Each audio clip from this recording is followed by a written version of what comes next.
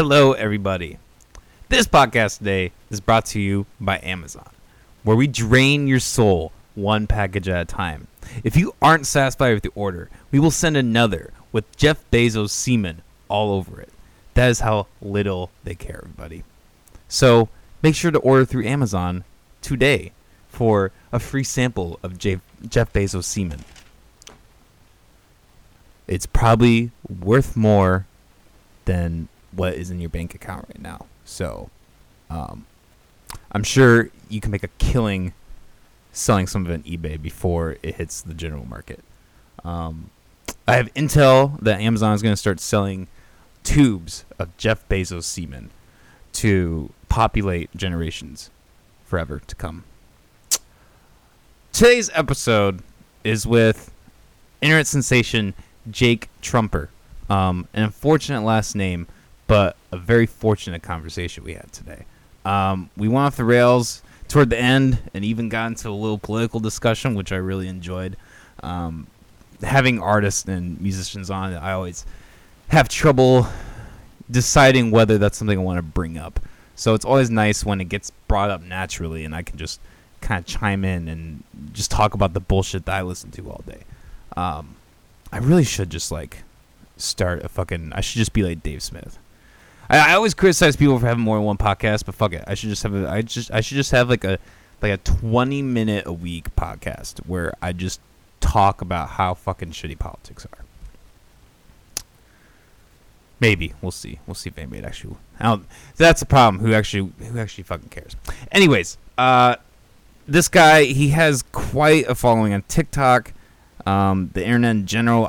I looked him up and I was reading his bio and he's like the 36th, either in Cedar Rapids or Iowa, the state as a whole, like most popular sensational person on the internet.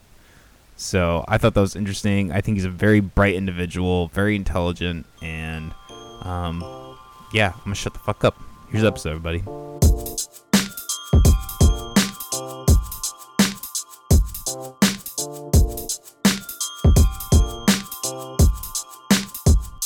Hello, everybody. You're watching / listening to the McAllister Hours. I'm your host, as always, Cole McAllister. We are joined today by a local, I don't know, guy. I'm just a guy on the internet. Joe. Yeah. You're a self-described comedian. You do stuff on TikTok. I think you've done some stand-up. You have the unfortunate last name. Give it up for Jake Truemper. Yes. Hello. My last name has become political recently. I'm lucky that it's spelled True. So whenever someone looks at it, they're like Jake Truemper, and I'm like, yeah, Truemper. It's Truemper. No political affiliation. It's just my last name. I don't have any political beliefs. It's just the last name I was given. So yeah, it's kind of I'm a radio host. And I can't use my real name because it's too divisive. So I go by JT on the radio because I can't be Jake Truemper because we don't want people thinking I support a specific candidate. So I'm just JT on the radio. That's hilarious. Yeah. You have to worry about people getting upset and not wanting to listen to you because you're listening. They do, and that's why I can't get political on Twitter ever because I consider myself more in the middle, probably middle, little left leaning.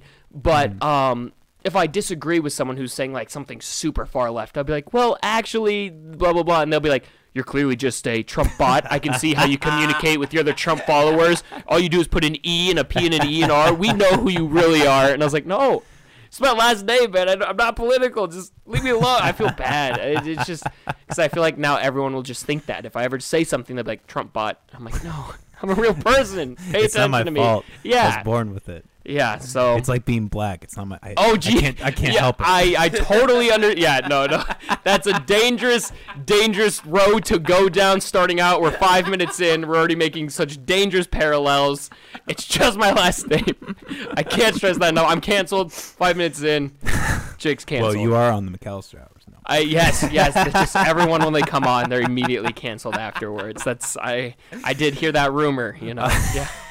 We've had plenty of episodes that have We haven't gotten any of our content taken down, but we have gotten demonetized on a couple episodes. There are because I just first to watch some of your videos I just did through your Instagram, and they'll be like, validate your age, and I was like, Jesus, what are they talking about? Like, what kind of like, I don't think I've ever been asked to validate my age on any other podcast I listen to, and I thought I listened to some like cool ones, so then I'm like going to listen to yours, I'm like, oh my God, what are they? And it's not like I like talk about insane stuff, but it's all demonetized, so I was thrown off by that. I was like, Jesus, what did I get into?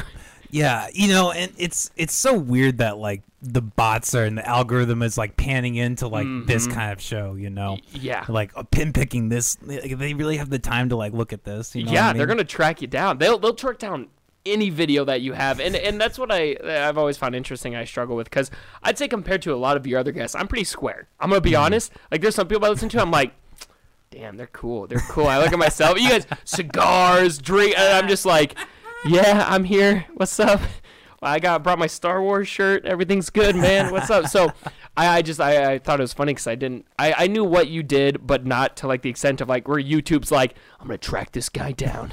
I'm going to demonetize this video. We're taking him down. So I was like, oh, wow. I was trying to think of stories that made me sound cool on the way. I was like, if he gets this perfect area for me, I can sound really cool. So if we get to a certain avenue, I've got a story ready, a few stories on certain avenues but it has to be not forced. Like you can't ask me now. You can't be like, Jake, how are you? Cool. Because then it's forced and everyone's like, he's not cool. But if we, telling you now, full disclosure, if we lead to something that, like, it's like a trap card, right? If you activate my trap card, that wasn't cool. That was not cool. I just did a Yu-Gi-Oh reference on the pod. I'm cool. I can't stress enough. I'm cool, everybody, please. No, I'm dying. Change the subject. Quick. Go. Damn. You have a lot of positive energy, man. I really Thank you. I really like it. No, I'm thinking back to that episode the last one that got 18 plus. I think we made a joke about a baby from Hitler and Tupac. Yes. Yeah. Oh, you just did it again. You're gonna have to like bleep that out, man. You can't say. So I'm trying not to get demonetized anymore, but the last time we were demonetized says exact thing that gets you demonetized. You can't. That's like, I've been demonetized for stuff, and then I'm like, I'm never gonna mention it, right? Like we talked about a president, potentially an older president, JFK, and we talked about what we thought happened to him. We thought about like the actual conspiracy theories behind it, and we got one of those little yellow symbols on it. So that's crazy. But I was like, so I can never say that, and you're just like, Hitler babies got demonetized. I'll say it again. I'll do it again. So the McAllister Hours is moving to Parler. Everybody. Yeah, more power to you. Yeah. That's congratulations on your sponsorship. This is a great episode to make that announcement on. Thank you for making me a part of this. I can't wait to be now connected with that. Thank you. This podcast is sponsored by Google, and we censoring you at every step of the way. And we'll be right back after a sponsor, Parler. Thank you. Woo! All right, so Jake, what's some of you're from Cedar Rapids. What's some of your background here? So I kind of just say, when someone says like, where are you from? I'm from Iowa. I've lived everywhere between Quad Cities and Des Moines. I've been all over the place. Grew up in Solon, Iowa, Cedar Rapids, Quad Cities. I've been all over in Iowa, but I've never left Iowa. That's the thing. So, honestly, I just have always wanted to create stuff. I was a really weird kid, and I was like, someday that'll be cool. Hopefully someday that's cool. And then I never knew what I wanted to do. 2-time college dropout, and then fell into radio. Got lucky with that. Became a radio host, and then I just started doing internet stuff, and I'm just comfortable with where I'm at now, doing random dumb stuff on the internet. I think there's a lot of people who are like, I think there's two different mindsets of, if you want to become successful on the internet or successful in your profession, you either work on one thing to be a master of one thing and hope that does well. And if you are good enough and have that spark, you're going to get noticed. You're going to get famous for that and you're a master of it. Or there's the mindset of just keep doing so many things where you're not the master of anything. You're a master of none, but a jack of all trades, and you've thrown everything at the wall. And I honestly believe in both, but I've gotten to the point where I'm throwing everything, man. Until something sticks, and when it does stick, I ride it till it goes. No, I appreciate that sentiment, because I think as an artist, if you want to really succeed in the real world, you have to have if you look at any artist, they have some other different thing, whether they did something in film or music or whatever. They have some other avenue where they've at least done something in it. So it's smart to do that. It's finding the thing that really sets you apart from everyone. So you do find your like main thing, but then also finding other avenues that might also increase your getting noticed. But you also have to be careful that you're not doing such different content with like every video you upload, because then people who followed you for one thing are unfollowing you next. And I think if I had to make any recommendations for like internet stuff, I don't know why. I guess I'm qualified now, Mr. I just walked a few blocks of the house and was thinking about it, and I was like, you know what? I've got it. It's just you're gonna lose followers. Like once you start really, you will upload a video that could get thousands of followers in a day, and then the next few days hundreds. But then there's a chance that you'll keep making that same content that you might fall off for a second, and you'll start losing maybe 20 followers a day, and that could go on for a month or even a few months. And the point is to not get discouraged, because you've said this before in your podcast, we're in the day of age of you're fighting the algorithm, right? And sometimes the algorithm will find one of your videos and boost it up, and you can keep making content similar to that, and it won't boost it up. The point is to make a decision of do I want to start with something completely different and hope people stay with me, or do I want to keep on the track? I'm someone who uses different platforms that keep on a track. So like my YouTube is completely different than my TikToks. Everything's very different. So I'm in the firm belief of like, once you have something that hits, you'll probably have a few flops, but keep sticking with that recipe. Because if you won the Chili Fest once with that recipe, the next few you might not win, because like people are like, oh, now I know what I'm fighting against, the evil AI, but eventually you'll pop back. You'll enter a new competition. That same chili recipe, that'll get you somewhere. So why do you think you're like losing followers? Just because of the algorithm, or? So like let's see. On TikTok is probably my best example, I guess. You have highs and you have lows. I'll have a video that gets 1 million views, right? I gain a few thousand followers. It's pushing me close to 150,000 followers. I'm excited.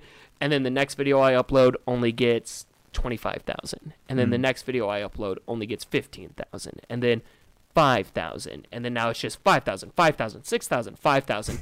It is when you're uploading those, every once in a while, the person who watched your million view video, they saw all the likes, they saw all the comments, they're like, oh, this guy, follow. But then they see your other video that might not be doing as well. They don't have the thing in their brain anymore that's like, hype train this guy. They might unfollow you. And it doesn't mean you're making bad content. It just means that that person wasn't like a diehard follower in the first place. You were going to lose them eventually. It's very hard to keep followers. And it's just, I don't think it's like, I'm not here like, you're going to get shadow banned, it's going to be ruined. My content clearly isn't as good as it could be, because if I was making rockstar hit video every time, it would be million, because the algorithm works like that. So clearly, I know which videos I'm like, this one's going to be it. And sometimes it is, sometimes it's not. And it's just like, you have to have a balance of like, understand that your video wasn't the best it could be, and that's why I didn't do well, but also don't hate yourself and be like, I'm the worst at what I do, I'm going to delete this video, completely change my content. You have to understand that sometimes if your video isn't a 10 out of 10, the algorithm probably won't promote it. So when your video is a 10 out of 10, you get that million viewed video, the algorithm pushes it, you're gaining followers, you're set. Then you've got like a 7.5 out of 10. That's not bad, right? 7.5 is great, but it's not good enough for the algorithm to push. So it's still getting thousands of views, you're set, you're good, but no one new is seeing it. Only your like core base followers are, and every once in a while a random follower, and that random follower will unfollow you. You lose a few followers a day. Don't be discouraged, because you're gonna have another peak. So I very much believe in like the peak and valley thing. I have no idea how we got on this talk, and I don't think anyone here is listening to be like, how do I become a better content creator from this regular guy who's got a little bit of clout on the internet, the smallest amount? Like, I am not qualified at all. I guess I was just going off of like my experience, I guess. Well, I was gonna say we were talking about your background, but I was gonna say those are still impressive stats. I mean, I don't use TikTok, and yeah, you should get. It's the future, man. They're saying it's gonna replace Instagram, dude. Instagram is the dying medium. TikTok is on the rise. TikTok's not going anywhere. It survived against Trump. It's the coronavirus saved it. Trump couldn't destroy it. It's here to stay, man. Get on it. I'm not get on TikTok right now. God damn. I don't know, man. There's something about like how it's designed that just seems like I would never get anything done. And that's, I mean, that is good for you, obviously. Yeah. You know that. Jake, what you're doing is not real, and I think you're a fraud. You brought me on here to be like, I think TikTok isn't real. You're a fraud, and you shouldn't have a platform. I'm like, oh, You are part of the problem. yeah. What are you doing? You're not a real creator. I can understand. Well, that. you have a podcast too, so I mean. Yeah, I do other stuff, but TikTok has been where I've seen the most success. Because TikTok has these weird niches and avenues. Because I did YouTube videos first. I was a YouTuber and saw success on YouTube first. And then TikTok, I was like, I made a TikTok once. What's your TikTok tag for people who might... Jake Truemper 44. Okay. So that used to be my number in sports, but then it also kind of sounds like I'm shouting out Obama, which is really weird because it's like he was our 44th president. But then I also have Trump in my last name, so it's like, what's he doing? I was like, I don't know. I like them both, I like them both, you know? Very divisive. Yeah, so I guess I can understand where the hatred comes from because I made one. I was like, Jake Trumper one, and in my bio I said, am I famous yet? Because I thought it'd be funny. I tried to make a video. I hated it. I was like, this is stupid. This is going nowhere. TikTok sucks. And everyone would be like, are you on TikTok? I was like, no, it sucks. And then in like very early 2020, late 2019, I started making TikToks. And I gotta be honest, man, I kind of loved it. It was fun. It's fun. I was like, this is awesome. Granted, sometimes I feel old as hell being 22 and seeing like all these 16-year-olds be like killing it too. And I'm like, damn, it's really for anybody. But like, there is some validation in there. And I think you post highlights. Literally, I think the main reason, also, I'm going to call myself out real quick if that's cool. Sure. The way I got onto this podcast was... Yeah, you asked me, right? Yeah. Cringe. The cringiest thing. I work in radio. I'll have people email me, like local artists, and I work in a radio station that plays top 40. So, like, we're playing Ariana Grande, Justin Bieber. We don't really play a local artist, right? And most local artists who hit me up are doing, like, not top 40 songs in the first place. I love local artists, man. I'm so glad that we have such a great scene here in Iowa. Benny and the Jet was the first. He's a friend of mine. Oh, really? We're acquaintance. I think he knows of me. I know of him. We follow each other, and I saw him share podcast episodes. And I saw you. I was like, this dude's talented as hell. And that's why I wanted to get on. Is you have a very good voice, very good everything. That's awesome, man. So it was so cringy because I was like, I've seen people have people be like, yo, will you play my song? I'm like, that's kind of cringy to reach out. And then I reach out to you. I did it. I was just like, you know what? I'm going to do it. I was like, hey, man, can I be on your podcast? You're like, so professional. You literally did the response I do to people. Because, like, there'll be people who send me songs that are great songs. But I'm just like, I know I can't play it. Like, I don't have the power to play it. So I'll be like, hey, man, thank you so much for sending it. Blah, blah. And you're like, hey, man, thank you so much for reaching out. We'll see if we can fit you in. And I'm so cringy. I hate I was like, I'm in it already. I was like, it won't be a waste of your time. I've got this many followers, this many views. What was I doing? That's so what was the thought process there? I was like, I would have beat myself up. If I was on your end, I would have been like, blocked. This guy's weird. So the fact that you were like, hey, man, we can get you in on February. I was like, I went back and read it, and I was like, oh, Jesus Christ. But going back to it does circle back, I promise. After calling myself out, the reason I reached out, though, is because you have a very good presence, very good, I think, the equipment's solid, great sound quality, great lighting. You do a very good job hosting. It's always interesting. So many podcasts these days. Everyone has a podcast. Every white guy out there, white guy has a podcast, right? Every moderately funny white guy goes, I'm going to start a podcast, right? And I say that because we literally both make podcasts. So, but you do such a good job of not interrupting, listening, pushing it forward. The most annoying podcasts are the ones that are just circle. It just keeps, you don't get anywhere, or like a topic gets dropped, all of that. and you do a good job of not letting it get dropped. You bring stuff back. And I promise I'm still bringing back my original point of your content is so good, and I feel like you're underrated, and that's why you should post your highlights on TikTok, because you have great highlights. There we go. That was a very circle-about way, beating around the bush to tell you to get a TikTok, but get a TikTok, because I think again, underrated, and I feel like a great way for people to get recognized is on TikTok. It's all about, it's the best word of mouth is just posting a highlight to TikTok. You lose nothing for doing it. Interesting. The pros outweigh the cons so much. What's the con? Oh, man, I started a TikTok. I abandoned all my morals. Pros?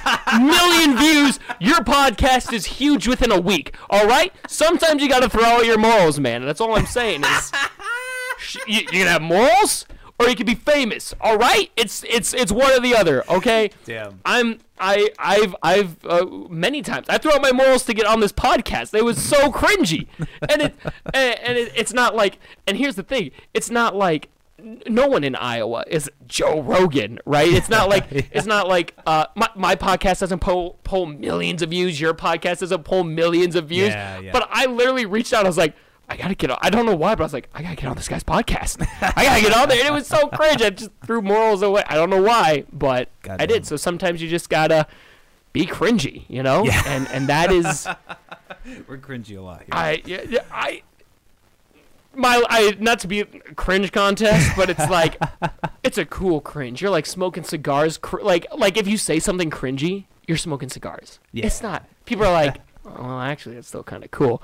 My cringe is, I'm like, something cringy. They're like, ooh, yikes. Well, shit, man. I don't think I've had my dick sucked that hard on the show yet. So. Don't say it like that. No, hold on. Okay, now I gotta counteract it. Okay, all right. This tarp. What is the why didn't you put a tack in the middle to make it not sagging, huh? Looks pretty stupid. Your trees aren't standing very tall. Dumb tarp. You got a dumbass tarp back there, man. Huh? Trees, real original. Dumb. Stupid tree background. God. Never got me a water when I asked for it too. You said, you want a water? Yeah, man, I'd love it if it wouldn't bother you. Never gave me a water, so there you go. Screw you. Hate it here, man. Hate this podcast. Didn't want to be here. God. He asked me to be on it, actually. Everything else I said. God. Man. Trying to give a compliment, man. Shit. I don't have a glass, but invisible cheers. Yeah. Thanks. With the water you didn't give me. I appreciate it. Really appreciate it. You did say, I walked in, you're like, hey man, you want a water? I was like, yeah, I'd love that. You're like, you're not getting one. Just figured I'd ask. How's Molly gonna go get it? Oh no, Molly, you don't have to. Molly, it's okay. It's okay. Molly's great. Molly's my favorite now. She's number one, all right? We gotta start the new Molly podcast. Thank you, Molly. Oh, gosh. I'm a Molly stan now. I hate this podcast. It's good shit, man. Good shit. Well, no, seriously though, I really do appreciate the words you say. Yeah. It fills me with a lot of joy that people get on this thing. We're actually in about 2 weeks. It'll be a year. Really? Since we started this thing. That's awesome, man. And you're almost to 100 subscribers too. You're only like 5 away, and that honestly, the first 100 is like the. That's what I've heard. It's the hardest. The first handful is the hardest. The first 100, if you can get to 100, it means you can get to 1,000, right? If it's been 5 years and you're still at under 100, getting 5 views, maybe change up the formula. You know what I mean? Maybe there's something wrong there. You know, yeah, right. But 100 subscribers in a year. You've gotten consistent guests, good stuff. It's definitely like meaning you can grow, which is always exciting to see. So I did, because I saw, like I said, I watched a few of your videos before. That'd be the dumbest thing ever to just be like, I'm not gonna watch anything. I'm just coming in, no idea what to expect. Hey, you wouldn't be the first person who's done that. Not to call out anybody who's come here. I like to pre-prepare. You know, like I'm not gonna like run into something without knowing, you know. Some people take a little too much Xanax, some baby bars. That is hilarious. That is. I've heard you had some. I was trying to think of like my cool stories with drugs and everything, and I was like, all of mine kind of suck. Like theirs are so cool. Mine I was like, I got robbed once. That was pretty cool. So, yeah, I kind of a weird segue, but I am curious about that. You don't do anything anymore, really, right? So I overdid everything in high school. My parents' parenting style was very unique in the sense of both my parents were really rebellious kids because they had such strict. Well, so my dad's parents were going through a divorce when he was in high school, so he just didn't get any attention. So he was like rebellious. My mom, both of her parents were Methodist priests. Oh, so they both were very rebellious. So they both had the mindset of I feel like they had like a secret meeting, and they're like, we need to let our kids do what they want, but also keep up to date. So they would always know what was going on with my life. But I was like the dude who could do anything, right? So I remember, I think I started. This isn't that cool or anything, but like I probably started sophomore year of high school. Started going to the craziest parties I could go to. Pot brownies were my favorite. I loved it, man. High school. I don't think nothing like insane. I saw a lot of fights. I had this friend named Hunter Melsha. Ooh. That's not his name. That's not his name. No. We're gonna pretend like that's not actually his name, because he got into a lot of run-ins and got us into some of the worst situations of night. We call them nights that never happened. But and then like I was a runner for a little bit. Like I dealt a little bit, and then I got robbed. Which kind of that made me stop. So like at the peak, I was like doing anything I could, as much as I could, and I got robbed. Thankfully, I was taking boxing. The guy had beaten me, but he left, so he didn't steal anything. So I'll just tell the lame story. I feel so stupid doing it because everyone else's is like, yeah, I robbed someone and took his stuff. Mine's like, yeah, so I got robbed, and so I was just running these, and the guy was like, so I walk out, and we just have them in these fucking cheap Ziploc bags. And I'm like, all right, you guys are selling weed? No, it was just normal brownies, man. I was running two normal brownies for $25, okay?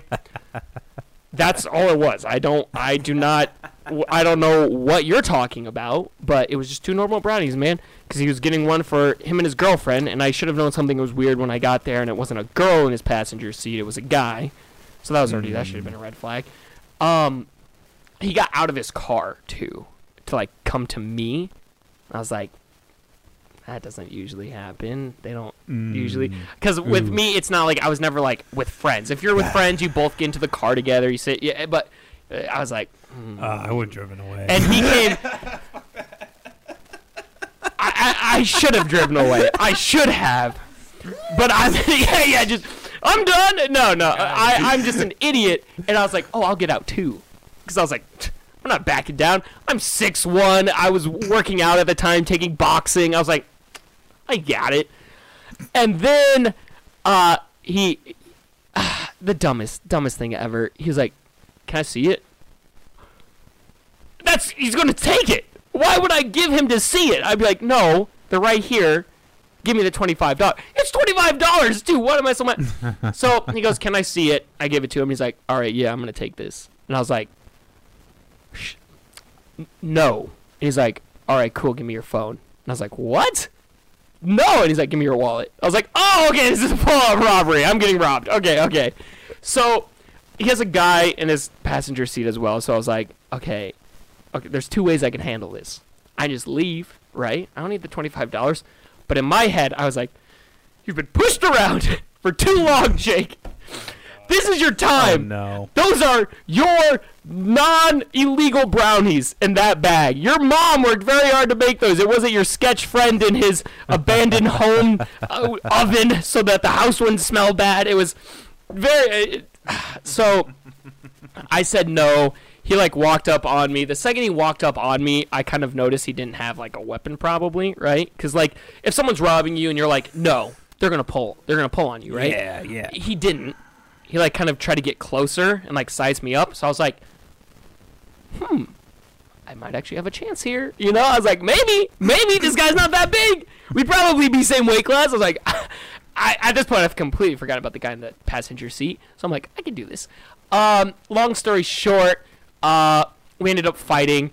I tried boxing. He was not having that and just went to tackle me. So he hit me on the ground. I hit my head. I managed to. He was an idiot and got back up though. He should have taken me out on the ground. And then I got him to the ground. He hit me in the nose. And I have a scar on my nose now because he broke my nose. But while he was on the ground, I managed to hit him a few times. But like I'm out of it. I was like one hit away. Like I was like, I ain't hear no bell. You know, like I was trying to seem cool. But like if he would hit me one more time, I would have been out. They would have taken everything. But instead, he's just like, fuck this. And he just gets back in his car, drives away. I pick up my brownies. I have to sit in my car. I'm like holding my nose like this, and I'm just sitting in my car for like 30 minutes because I couldn't drive. Everything was dizzy, and like I was just like, nice. And then I went back and I gave him the brownies. And I quit. I was like, I can't do this anymore. And I didn't go to the hospital because I was too embarrassed. So, goddamn, that's a story. You're lucky as fuck, man. I was so dumb. I was like, I have to stop this. Like that was that's what like. Because I just kept going crazier stuff, and then at that I was like, that right there is like the GameStop stock dropping for me. I was just like, okay, I'm done. You know, I was like, it's time to simmer down. And by my first year my first year in college before I dropped out, I just stopped any illegal substances, and now I don't even drink that much either because there's just so many awful experiences in high school. I also like doing it in high school because it was like I was a minor, right? By the time I was 18, I was already like stopping everything, and by 19, I was done. So yeah, now I'm a square. I'm kind of a loser. I'm the designated driver 9 out of 10 times. Hey man, that's fair. I always, I like weed. I like psychedelics. I like alcohol and shit. You know. Heck yeah. But I think if you can go through life without needing that kind of stuff, all the more power to you. Yeah, I'm actually addicted to Lego now. I'm not even joking. I have a Lego city in my house. I love Lego. That's my go-to now. So, I really Stay away from you. Yeah. I'm the weird guy who builds Lego. All right, it's so. Like, they came out with the new 501st Battle Pack for Star Wars Lego. I was all over that, man. That was a cool set. Oh, my God, that was an awesome set. But talking about psychedelics, the only time I did a psychedelic was my brownies were accidentally laced. With what? I still don't know to this day because my friend at the time, he sold this whole pan for $100, which was a great deal, right? But he ended up losing money on it because he gave us the wrong pan. Was the outcome of it? So, and I think it's always funny when like people who haven't had it, because I haven't since. Like I never purposely have done it because I just had such a bad experience. But obviously, accidentally taking a psychedelic is going to be a bad experience. But another thing is like movies and people always like make it sound way crazier than it's going to be. You know what I mean? Yeah. They're like they make it seem like there's gonna be a dragon that appears in front of your fridge and shit like that. Yeah, they're like everything is crazy. The craziest thing that happened was like I knowingly manifested myself in the doorway to tell me it's gonna be okay as I'm sitting on a toilet puking. You know, that was the craziest thing. Everything else was just like it'd feel like I'm sitting there, wave hits me, and I'm like, what's happening? Sitting there, wave, whoa, what's happening? Just like. Oh my God, I was on this time loop and it just sucked. And I had to go to my friends and I had to be like, guys, I love you so much, man, but I gotta go to bed. I work tomorrow. Yeah. Fuck. I worked at, because I thought it was just going to be a nice right? little. That probably made it worse. That too, made it way worse. Because I I was like, what? We did it at like 6 p.m.? I was like, if this is a normal experience, I'm good by 10 a.m. tomorrow. Yeah. You know what I mean? But now. Oh my God! It was the worst thing ever because it lasted like 3 days. Like I could tell, like if holy shit, really? If the first night's 100%, the next day was like 60%. The day after that, 10%, and then the fourth day was like 2%. I still didn't feel full. Damn, that's so, insane. Well, to be fair, we could have eaten just a normal size, but all of us were like, again, we thought it was normal, just normal brownies. we probably each took our fair share of a quarter.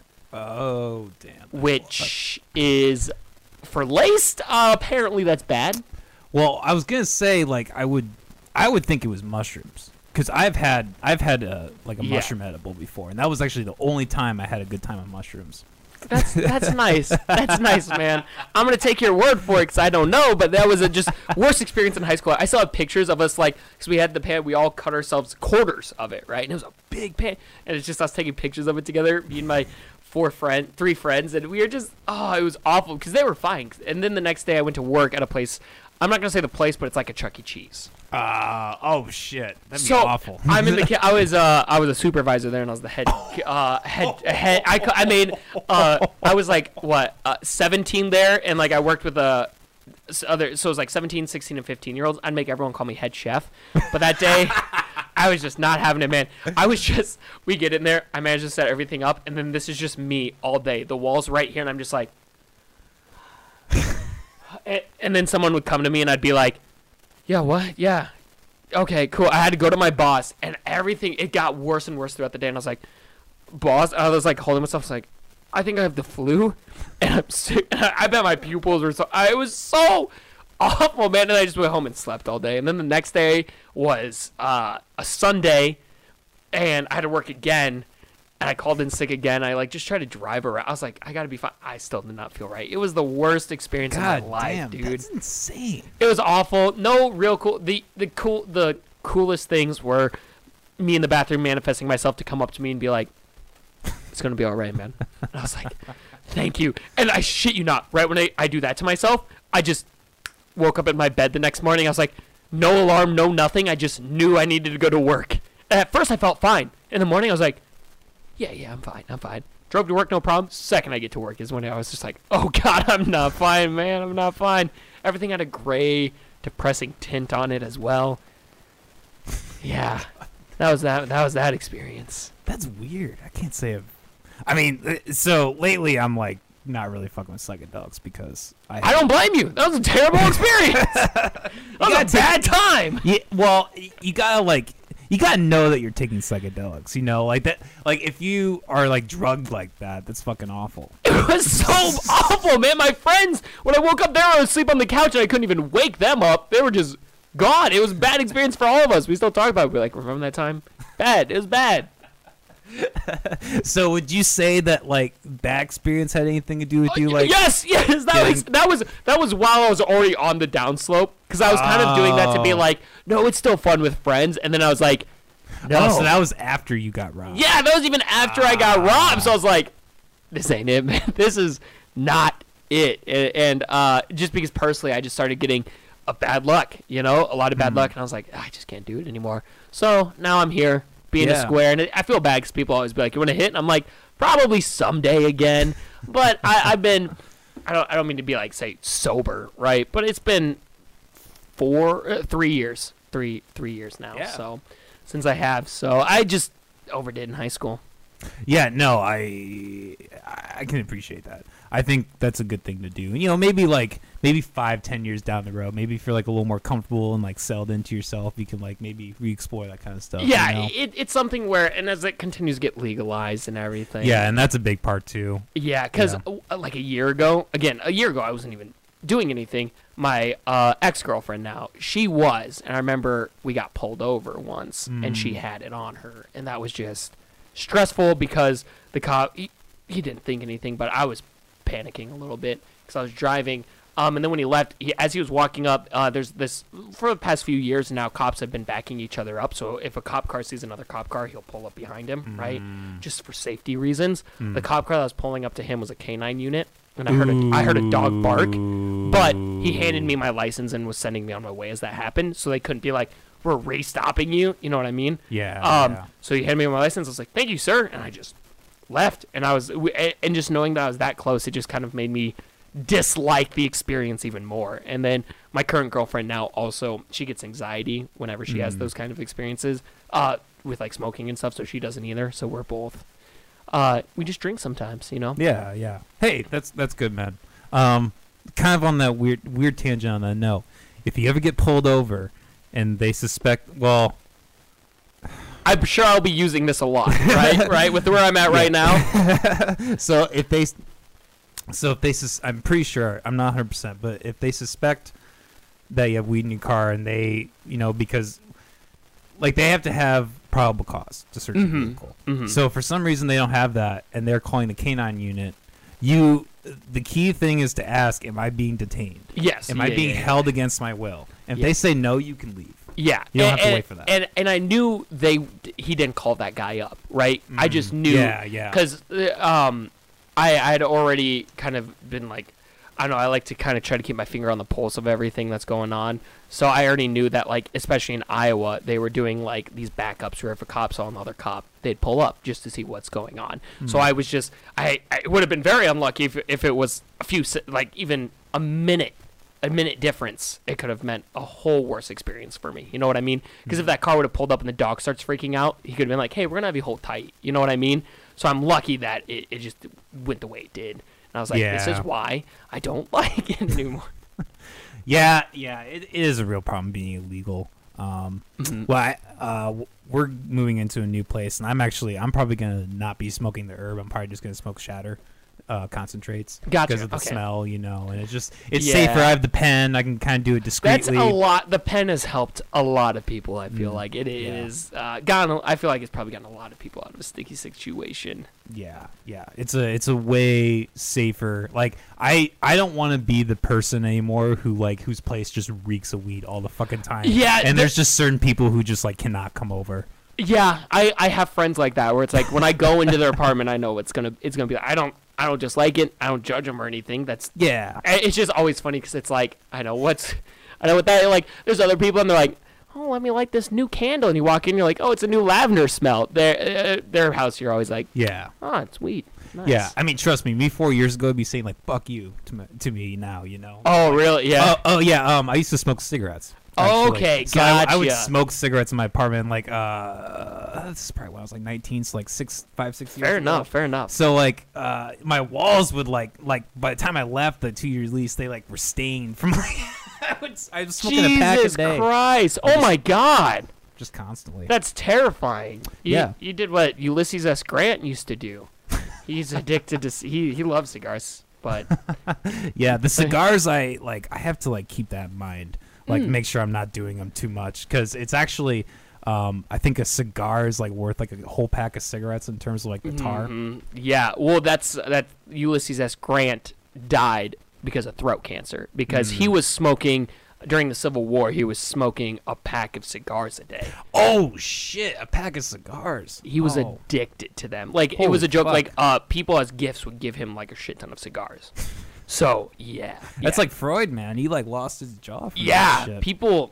Cigars will mess you up sometimes, man. I saw that because in the message you asked if I like cigars. Yeah, well, this is actually a good segue to what I was going to talk about next. Your podcast. I was watching your last episode, and the guy pulled out because I don't think Cubans are illegal anymore, though, are they? They're not illegal anymore, no. It might have just been, I don't know. He was saying it was illegal, I didn't. But, no, I saw they pulled that out, and I was like, oh, maybe.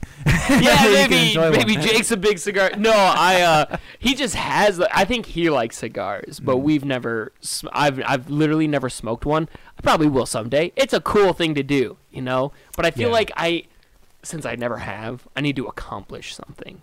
I need to accomplish something and then step out on a balcony.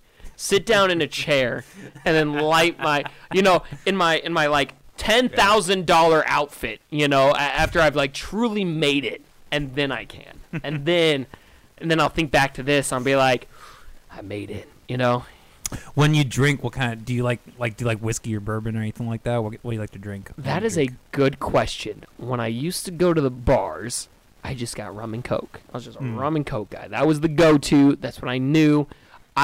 It was either rum and coke, or I'd go up to the bartender and be like, hey, this is going to sound really weird, but not to be weird, but do you just have a fruity drink? I need a fruity drink right now. I feel like ass. I just had so much rum and coke. Just got some fruity, it's blue, or it's red, or it's just tropical and fun, and it doesn't really taste like alcohol. I need that, man. And they'll be like, yeah, I got you. I'm like, thank you so much. So it was either rum and coke or a very just fruity drink, because I guess if I had to pick one, Have you ever had fire water? I don't know what fire water is. I don't know exactly I've what never that. heard of I'm not that. fan. I'm not like Molly, yeah. look I like that up. my. What's I like. fire water? I like whiskey or like. There's so much fancy whiskey. I know my friend. His name's Zach. He lived in Tennessee for a while. Big bourbon fan. So he always. It was give either me- rum and coke or a very just like fruity drink. Because I guess That was terrifying. That was my voice. I just heard my voice back to me. I was like, what the? I thought we just entered a parallel universe for a second there. Inception. Yeah, so like I do like bourbon when it's good. He's Okay. giving me some great Tennessee bourbon. Vodka's probably my go-to. When I was in Russia for a while, that's what I was really into was just vodka. So what? all It's the time. whiskey? Or I don't even know, man.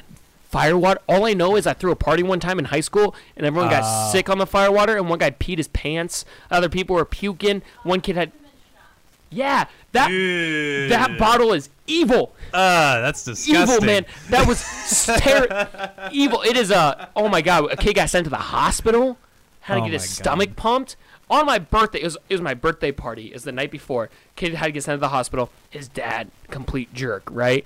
His dad's like, I want to meet, like, after he calls my parents and everything, he's like, I want to meet you and talk to you about it. And he's like blaming me for. I was like, man, your son was the one drinking to the point where he had to get his stomach pumped. But all right, I don't see how it's. Your 17-year-old son was hanging out with a bunch of other 17-year-olds, including myself. How is another 17-year-old? How is it my fault? You know, my parents were out of town, and I was throwing the party, right? And he's all mad. At the end, I was 17, turning 18, and it was that Sunday. And he goes, as I'm leaving, he goes, "Is it your birthday?" I was like, "Yeah." He goes, "Happy birthday." And he just slams the door in my face. And I was like, oh, okay, well, this birthday sucks. Awful experience. Someone puked in my bed, man. I had a Tempur-Pedic mattress. It absorbs the puke, so I had to get rid of that bed. Now I just have some really crappy spring bed.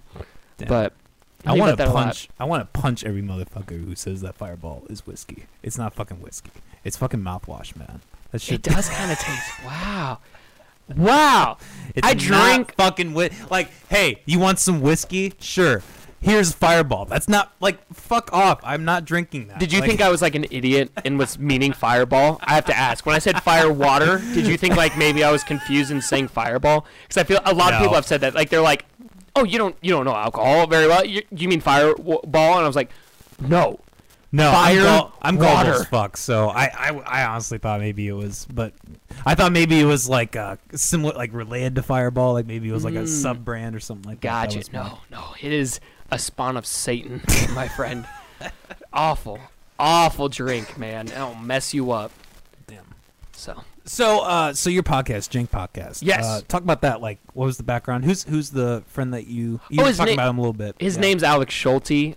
We used to work in radio together, and then I moved to a different radio station, and then the radio station he stayed with, they've been struggling for a while, and the pandemic didn't make it any better, so he doesn't work there anymore. That's too bad. So yeah, but he's doing his own stuff now, and I was like, well, I make history videos on TikTok. I need to make a podcast because my YouTube channel is just like critiques and looks at other YouTubers. But I was like, I've always wanted to do a podcast. What if I did a history themed podcast and the bit would be I know history, you don't. So usually it's just me dunking on him with history, which is just so stupid, and he just makes fun of me for it, which is a lot of fun. But I was just like, let's start one. So I started one with my other friend first. His name was Everett. We made it to about 4 episodes, but then it just got too difficult. Then I did a few on my own, and then Alex came in and was like, let's do it together. We got a splitter. We do it now. It's fun. It's not my most viewed thing. It's not my most popular thing, but it's a good way to just give sorry, I didn't mean to just kick you in the knee and play footsie with you there. It happens. It was just a way for me to create a longer form of history comedic education for those like die-hard followers I had that loved history and wanted to hear more that weren't just in a minute-long form. Yeah. Well, I mean, the one that I saw had like 500 plus views. I mean, you still is still substantial compared to what we're doing. You know? Yeah. They still give you. I guess just like my other YouTube videos that get like thousands of views. I'm like, I prefer making the podcast because it's very low. It's literally, we record it into a splitter. He sends it to me. We line it up. I post. I do a few zoom ins because they're funny. Post it, right? The other videos just take. I have an editor. His name's Harrison. We're good friends. Those videos just take work, research. They get the views, but it's just sometimes you just need a break. You know what I mean? So the podcast for me is a very good kind of just way to just say whatever I want as well. So, and I think that's what's good about having, like with your podcast, with having a podcast that you're starting from the ground up, right?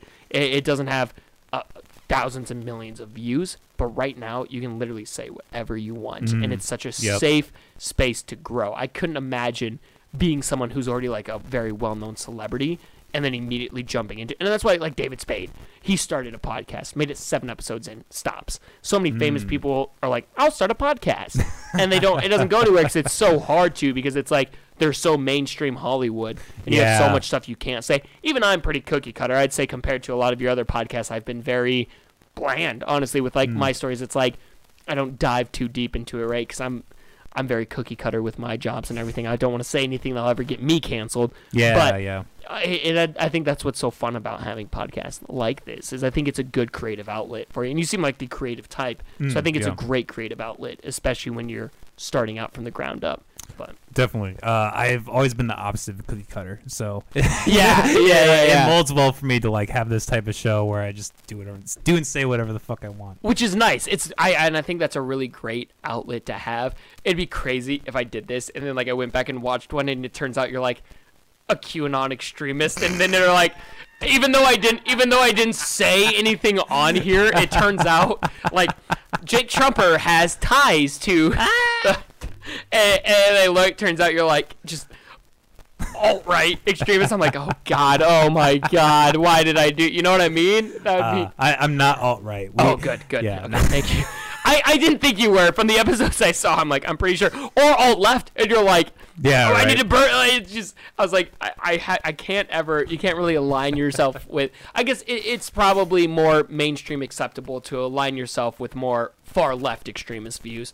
But still, once you start like associating yourself with anyone who considers themselves an extremist, you kind of get labeled as that too, and you're like, whoa. I'm just like Tom Brady said he's not. Tom Brady was like, before Trump ran for president, we golfed together, we were friends. Then Trump was like, will you come speak at a Republican convention? Tom Brady's like, no. Tom Brady did have one of his hats in his locker, but they're friends. So, but already people are like, Tom Brady's a Trump supporter. And Tom Brady's like, we're just friends, man. We were friends before he ran for president. I didn't like, and there's some friends out there who you have that you don't know have. I would say Trump has had some more crazy things he said, but he's saying that with a microphone in front of his face. You don't know what he's like saying to Tom Brady when they're golfing. He's probably just like, so Brady, how's your time going? You know, Brady, they're just having like normal conversations. So I feel bad that they're just like, Tom Brady, awful. I was like, I mean, he just golfs with that guy. It's not like it'd be different if you're golfing with like Hitler, right? then there's probably something wrong. But to be fair, Herbert Hoover, president, right? He met with Hitler before they knew Hitler was doing all the bad stuff. And he was like, Hitler's doing things right. For a while, in Germany to other countries, they were like, this guy is getting Germany back on track. Because they didn't know what was going on behind scenes. They didn't know the extremist stuff. So it's so hard to be like, just because Herbert Hoover met with Hitler, that means Herbert Hoover agreed with him. It's like, Herbert Hoover sucked, but I don't think it was because of that. I think there's sometimes where someone might just meet someone or be aligned with someone before they knew that they were crazy. So that's where I will now use this as a segue, saying that if you're crazy, I do not align myself with. if somehow something comes out, I am not aligned with that in the slightest. Yeah, I don't care about that. I don't. Nobody cares. No one cares about that. The fact that I even said that, the media wouldn't care either. They would just clip that part out and just be like, clip it up to make it seem like where I'm like, I do agree with it. No, right. I thought about going on Anchor FM. I don't know if you do that at all. No. What is it? Have you heard of it? No. So it's a pretty. They say like 25% of podcasts are on that. I mean, who knows how? Oh yes, I it's know. Pretty big. Yes. Okay, I actually do know what you're talking about. And I've like debated a couple times because it's free. You know, I pay like $10 a month for my thing. Yeah. But you kind of going into like what we were talking about, like with censorship and all that kind of stuff that's going on right now. Like that that like libertarian part of me is just like I need to hold on to what's my own. Like if I have to pay fucking $10 a month to like keep my platform like free to me, like nobody's gonna tell me what to say. Like I'm willing to do that. Yeah. What do you use? It's called RSS.com. Nice. I think I use Podchaser. I don't know what it's called. I use something. I don't know. Alex does it all. Alex. Oh, he's the smart guy. I'm the idiot. I'm a dumb idiot, man. I don't know what's going on. I don't know where I am half the time. I had a hard enough time finding a parking spot to get me. You're like, just park on the street. And this old lady stole my spot. And then I was like, I guess I'll park 5 blocks away. It's negative 3 degrees outside. I'll walk. It's fine. I don't know what's going on. I'm an idiot. Yeah. Well, the new place we're getting, we're going to be in a duplex, so people will actually be able to park. But I always feel so bad having people here. Like, good luck parking. Like, yeah. Before we wrap up, I don't know if you have any other questions. So before you have any ending questions, I do want to ask you a question. Yeah. Go for it. What's like the craziest thing you believe, like conspiracy theory wise? Doesn't have to be doesn't have to be bad. Don't you can pick something stupid if you want. I don't know why I did that. I thought it'd just be funny to make something. Because I bet you, have you ever done? There's a lot. There's a lot. Oh god. Have you ever been asked? No, we've talked about certain things. Like we've talked about stuff me and Molly in here, but I've never really been asked that. Molly, what do you think?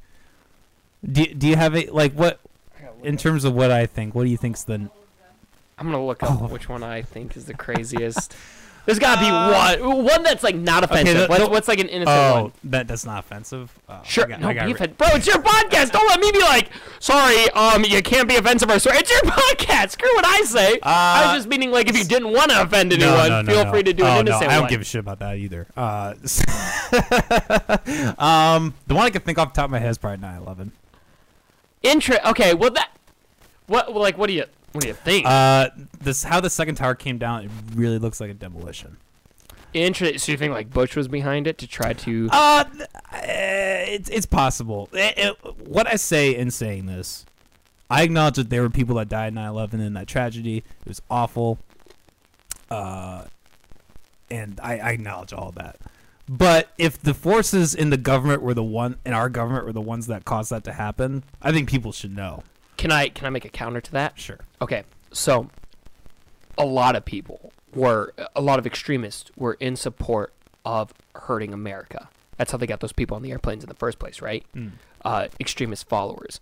Who's to say that the reason the government and the police have never been like, yes, there were explosives, is because they don't actually know, and just other extremists posing as like workers went in and we just never even knew that part happened, right? So there could have been a demolition that was done, but it was just done by the same extremists, and our government is actually just very dumb, and they didn't even know it was coming. So it is some extremist just on the street watching it happen. It's like, yes, and he pushes the button, right? We don't know that, and maybe because my craziest like conspiracy theory is the most anti-conspiracy theory. It's that the government and FBI want us to think that they have all this power. Like the meme of like the FBI is watching us through our phone.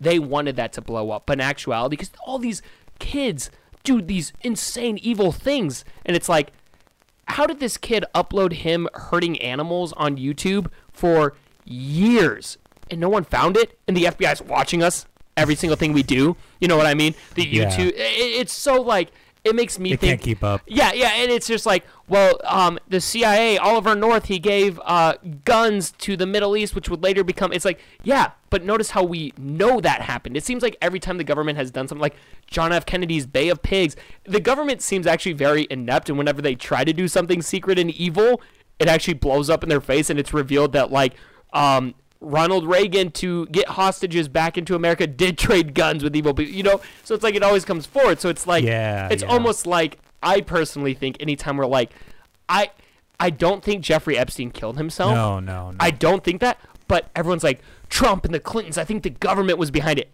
I honestly think there was just some rich billionaire who is so rich the government doesn't even affect him. Literally went, hey, you two guys, here's billions of dollars, turn off that camera. Hey, random hitman, here's $1 million. Go kill him. That makes, instead of the government being like, squirm, instead of like. So that's kind of familiar to like the deep state.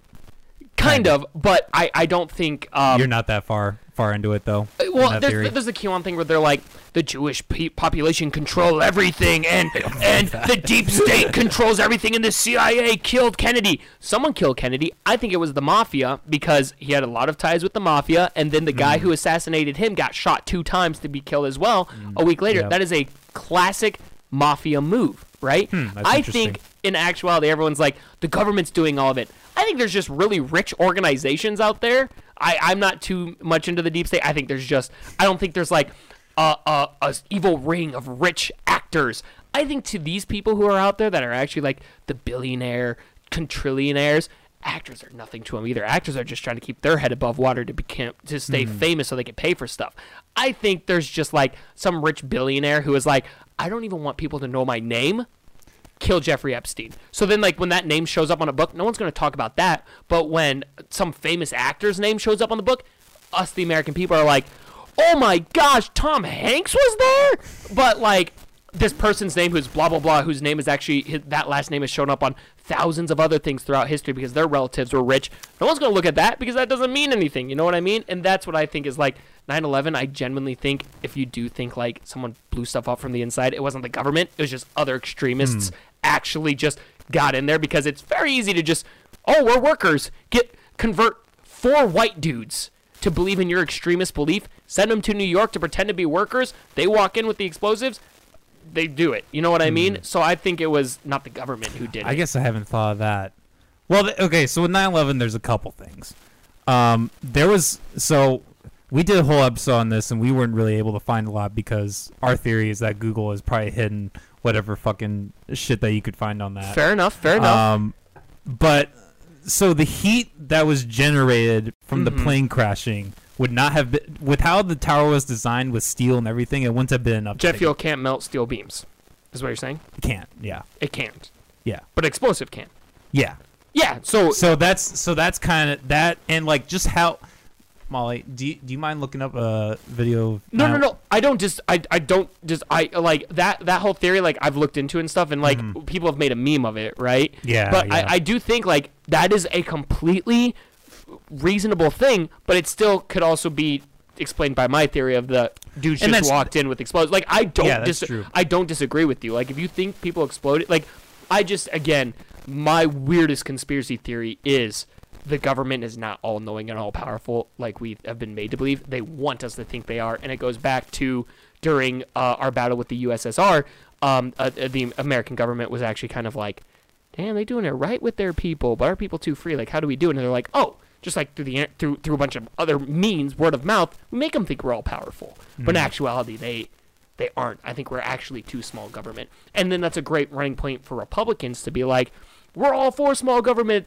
Everything controls us, right? We want to be against it, so it helps them. But then it also helps like Democrats and the FBI be like, hey, we can do so much using our government power because we have so much power. We can help you. But in actuality, I think it's not as powerful as we think it is. That's my weird conspiracy. So like, I think Bush was an idiot, couldn't pre-plan it, but when it did happen, he was like, yeah, I'm going to get us through this, and it got him reelected. So I would say I would fundamentally disagree with you. What do you mean? On the terms of like, I think that there is like a deep state, and there is a group of people who we are either aware of or not aware of that are causing certain things to happen.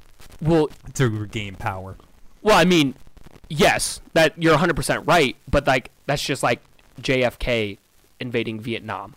Like that kind of stuff is happening all the time. That was George Bush being like, we think there's weapons of mass destruction in Iraq. We're going into Iraq. That was people trying to keep their power by invading and with oil. The reason we went to Iraq was to get oil. It wasn't because we thought. But the thing is, my point was, they're doing what you said is 100% true. Except we knew it happened.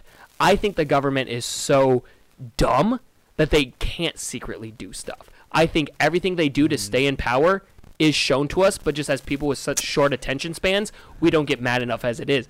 Even Trump agrees. Us invading Iraq was so messed up, but we knew it happened. It was told to us, but it's going to happen anyways. And that's exactly where it happens. That's people we know of doing anything they can to stay in power, because the best way to get reelected is be in the middle of a war, and that's what Bush did. And I think it's there's the old saying of don't waste a good tragedy, right? And I think that was the Democrats using coronavirus to definitely be like, look how inept Trump is, or like someone new, we can handle it better. I don't think coronavirus was created by anyone to take control. I do think it was possibly made in a lab and got out, but I don't think it was like purposely done or anything. No, and again, I think it's just politicians blatantly using something that they didn't control, but now they're like, now we can get control of it to not waste a good tragedy. Yes. You and I are on the same page on that for sure. Yes. I'm a big believer with coronavirus that it is real, it is hurting people, but I do think the numbers are exaggerated. I think there is something to be said for there's power that's being taken and controlled. When the government's mandating people and requiring them to stay in their homes, requiring them to do certain things. I mean, what happens when you're required to have a vaccine to do things? I really worry about the steps that are being taken with all this and how blind people are to it, seemingly. More or less, I do agree to that because, again, I'm more moderate. I don't like the forcing of things. But then I also look at it as, like, America compared to other... Like, I've traveled the world, and other countries look at us like... how do you look at Florida? Pigsty, right? You look at Florida, you're like, that's the South's trash can, right? Yeah. We are the world's trash can in their views. Japan is so clean. Like, they wear masks, they don't shake hands, they don't touch, and that's why they never had to do a full shutdown, right? And I think that's where it gets annoying, in my opinion. Of like, I don't agree with anyone being like, you have to stay home, like California, what they're doing. But if we would have just been like, Americans, we never wash our hands, we don't do a lot of cleanliness. We're seen as a very gross country to a lot of other people. Yeah. But we look at other countries, like India's also seen that way by a lot of other countries. I think that go on record, like they're seen as worse than us. But if we would have just worn masks, not because we thought it protected us, but because we knew it could protect others. That's why in Japan, someone's not wearing a mask because they're like, I don't want to get sick. They'll wear a mask if they have the flu because they're like, I don't want to give someone the flu. See, I heard something different. I heard that the real reason they do masks is to prevent touching the face. In China, they're going to wear a mask because of the smog situation, right? Yeah. So they need to breathe better, not touching face, but they also do it. It's just Asian tradition. White guy here. White guy explaining to you You're fine, dude. Asian traditions. Political correctness is not. It's just from what I saw, they are much more like caring about their surroundings. It's about respect, right? And it's respect. You gain respect by respecting others. Is kind of a belief there. So they'll wear a mask to not like just before coronavirus even. When I went to China, they were wearing masks all the time. And it was because either it was a high area with smog, or it was because they were sick and they didn't want to give it to anyone else. So, and I mean, like I said, I went to these other countries. I don't think they're like the epitome of cleansing it. You don't walk there and you're like, oh my God, everyone's hovering off the ground. They're not even touching anything. It's more or less. Like, I don't think, I personally don't think, coronavirus is just something out of everyone's control, in my opinion, and I don't think there is a right way to handle it. It is where I get to. It's like, I personally am like, I like masks, especially in the cold. I was walking here, dude.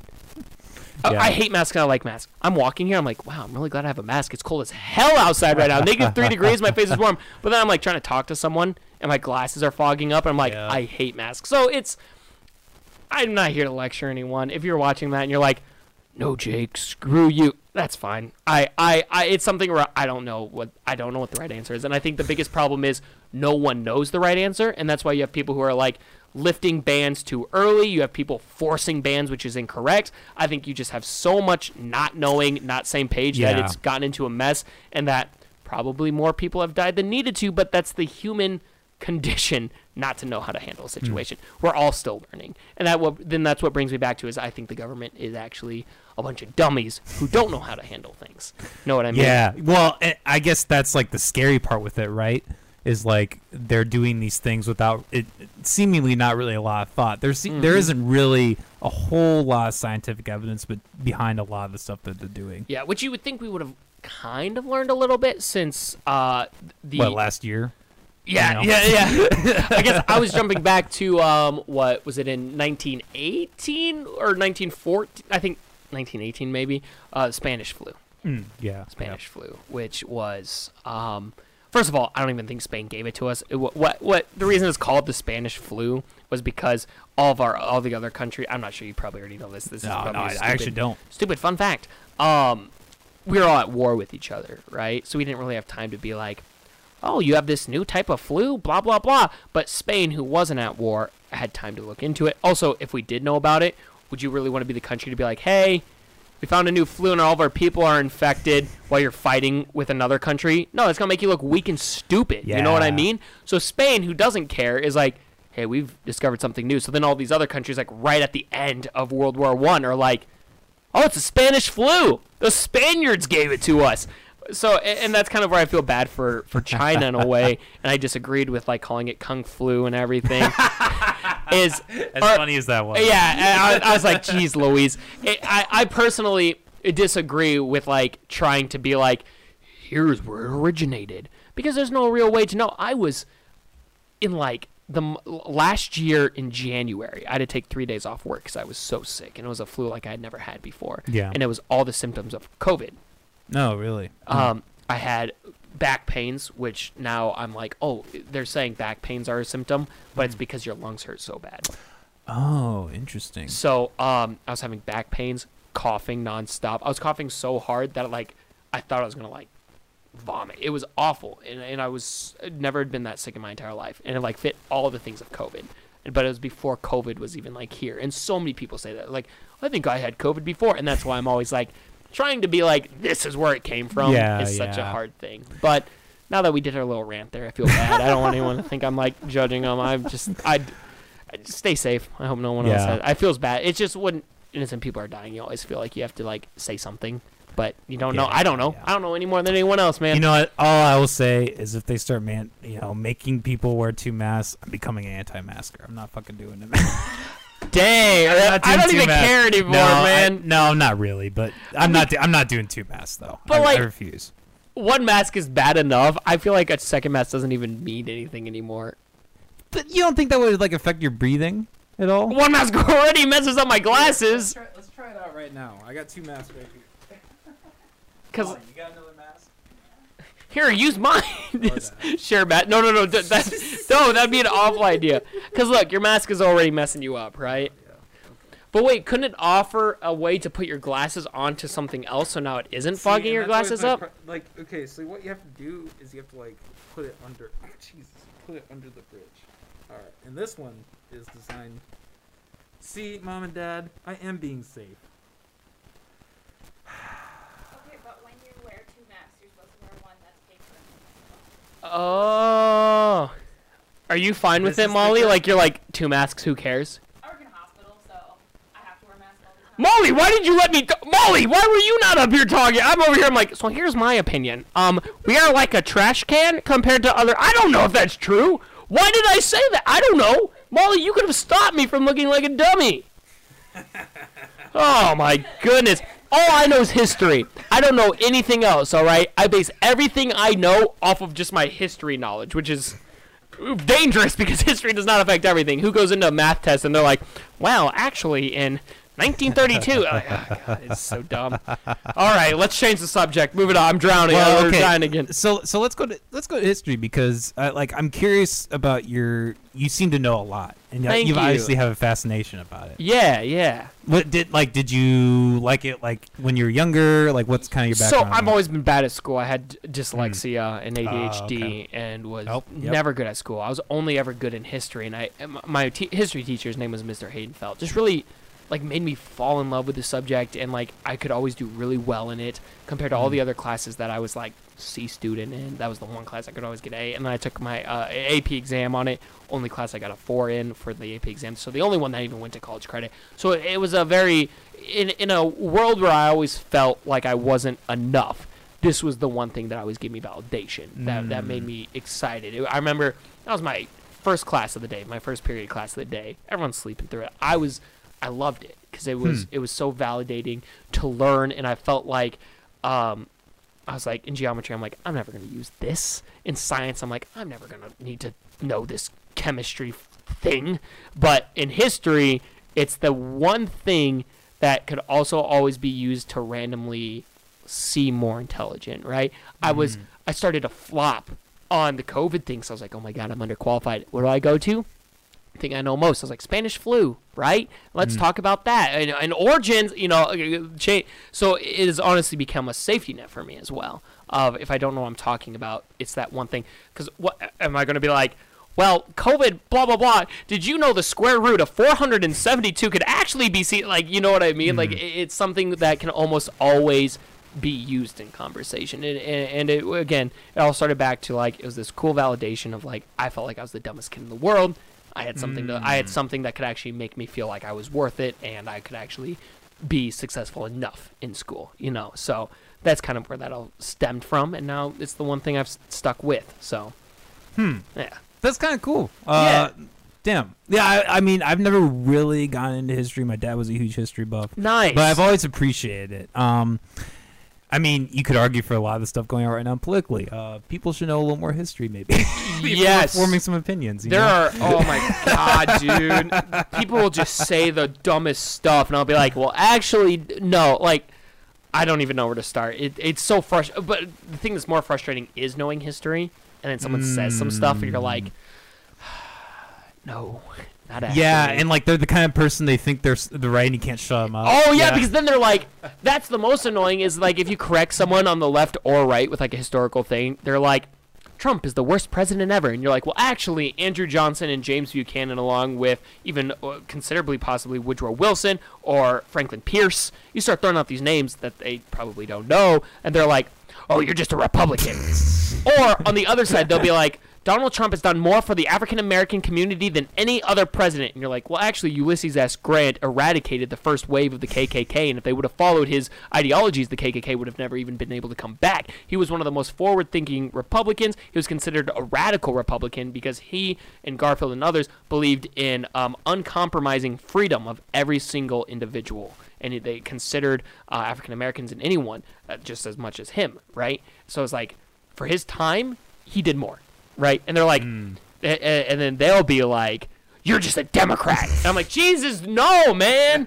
I'm just telling you that historically your thing is inaccurate, right? Right? It's not even opinion based, right? Like, there are worse presidents than Trump. Yeah. There are better presidents than Trump. And then there's presidents who have done more for different communities than other presidents, right? It's not like it's so annoying that if you present, it's become to the point now where if you present someone a fact, they go, well, that's just your opinion. And so we live in such an opinionated world where even facts have become opinions. And that's what is so annoying, to be someone who does know some facts. I can't hang out with people like that. Who are just like you said, like they're just like, no, that's your opinion. Like, no, that's not an opinion. You're an idiot. Yeah. I'm leaving. Goodbye. Like if someone loves JFK, and I was like, I'll be like, well, I don't know what, like, because he had the highest approval rating in his first 100 days than any other president, right? I'm like, that's so crazy, because on his 87th day in, he did the Bay of Pigs, which turned out to be a disaster. And they'll be like, nope, JFK's still the best. That's just your opinion. I was like, no, Bay of Pigs happened. It was a thing that happened 87 days. So it's frustrating to just kind of like, I don't know. It's not an opinion when it's a fact, but yeah. Well, and that's the thing that's so hard in this day and age with the internet and media is like even the fact checking sites are wrong. I've heard things on podcasts where like those people are getting paid by certain people to say something. You know what I mean? Yeah, it's a very there's no standard of accurate information. What you have to do is but then you'll have people who will be like, that will be like so extremist in a belief. They'll be like, send me an article that's not peer reviewed, because those peers are clear. But it's like, no, you should not be. First of all, don't read non-peer reviewed articles. But like, I understand where they're coming from, right? They're like, well, if it's peer reviewed, they're clearly just of the same mindset. But it goes both ways. If you're just reading an article that, in my job, I write 2 articles a day, right? Oh wow. Yeah. Damn. So I write stuff. It's dumb stuff. It's like WandaVision, things you may have missed, stupid, non-meaningful stuff, right? But you're the enemy. Yeah. But like, you're the asshole writing all this exactly. dumbass. It's awful, man. But like, I could write something in that article. No one's peer reviewing me. I could post it. I could be like, in WandaVision, Batman actually showed up. He crossed over from the DC universe. Yeah. I could just write that. no one's peer reviewing me. So it goes that way for like history, right? Someone could just write something crazy. So when they're like, I don't want to see a peer reviewed thing, it's like, well, you should see something that's not just randomly posted, but I understand where they're coming from. So that's where it gets into, you should be willing to, if you're going to be confident enough to comment on something and have an opinion on something, your research should not be conspiracy searched, where instead of being like JFK assassination, you go JFK assassinated by the CSI or CIA, right? Because then you're telling it what you want to see, right? So people will do conspiracy hunting, where to back up their own conspiracy, they'll type what they already believe. So all the articles that show up is just stuff that validates it.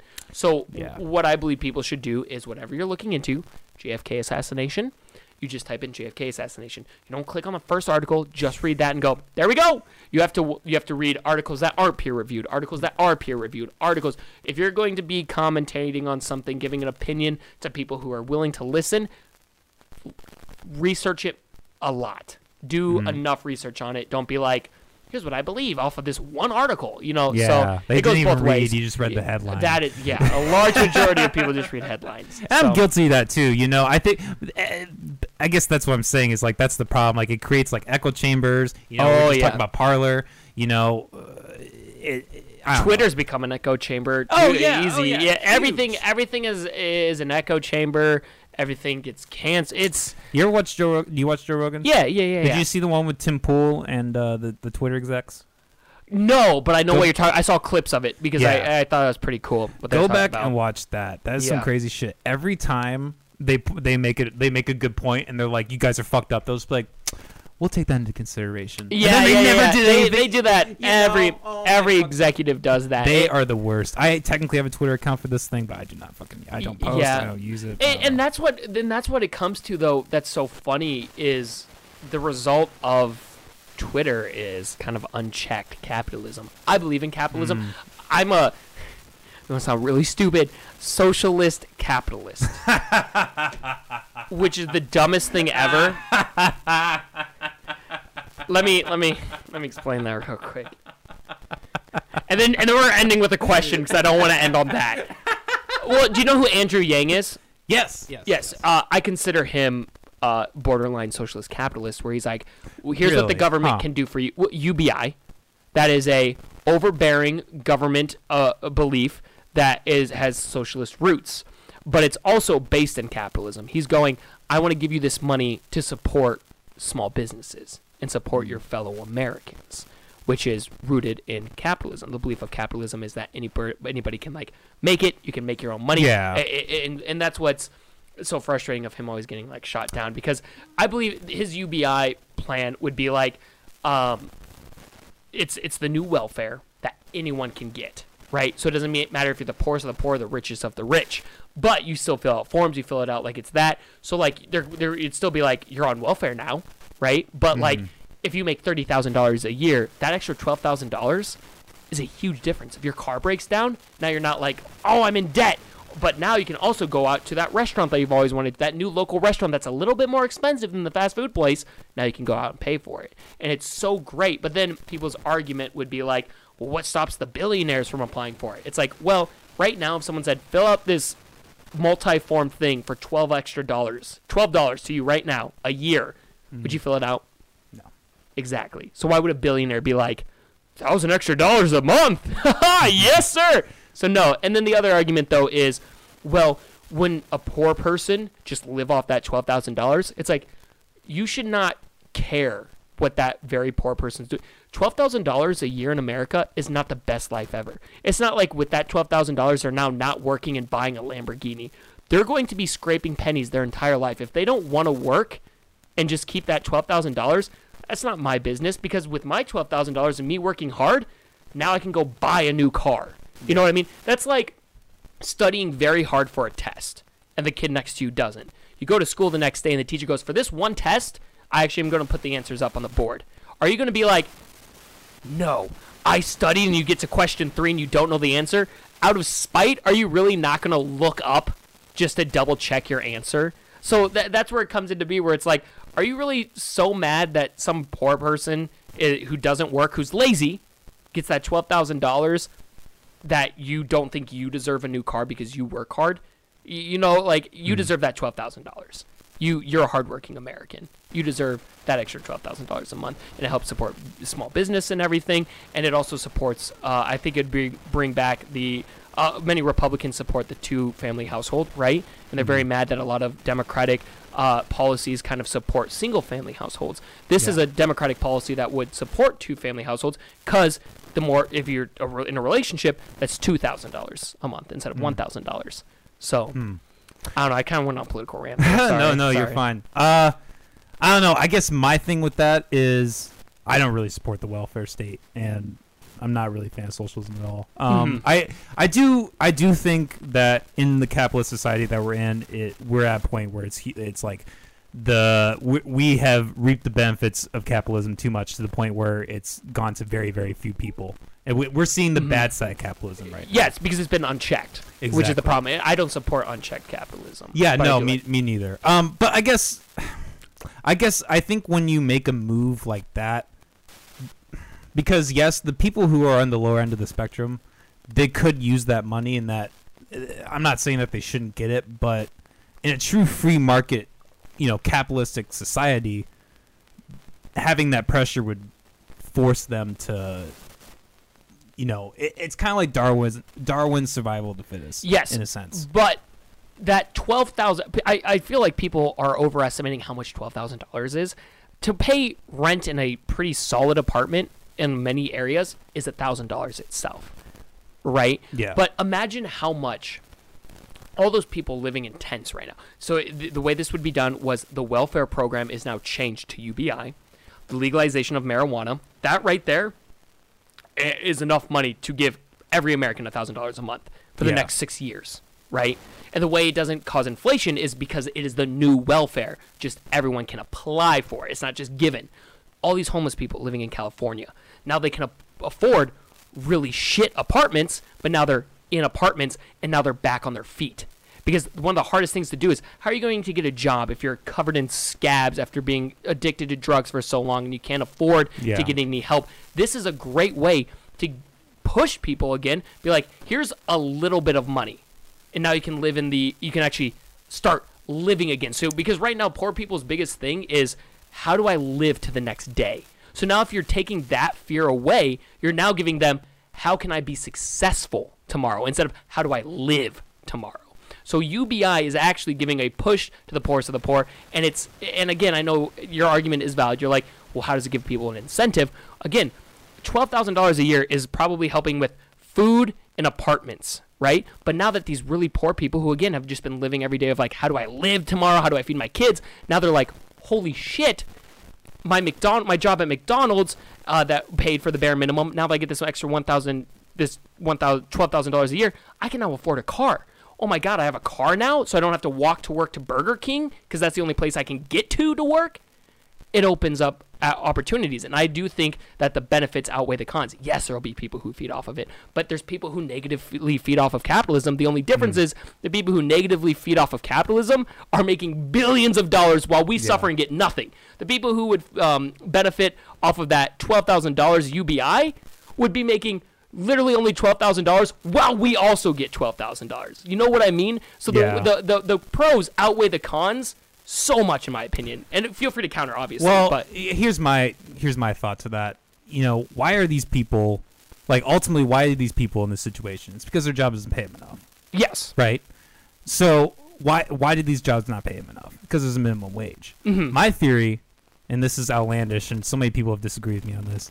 In true free market society, if you take away minimum wage, these businesses can't pay people $2-3 an hour. They won't work for them.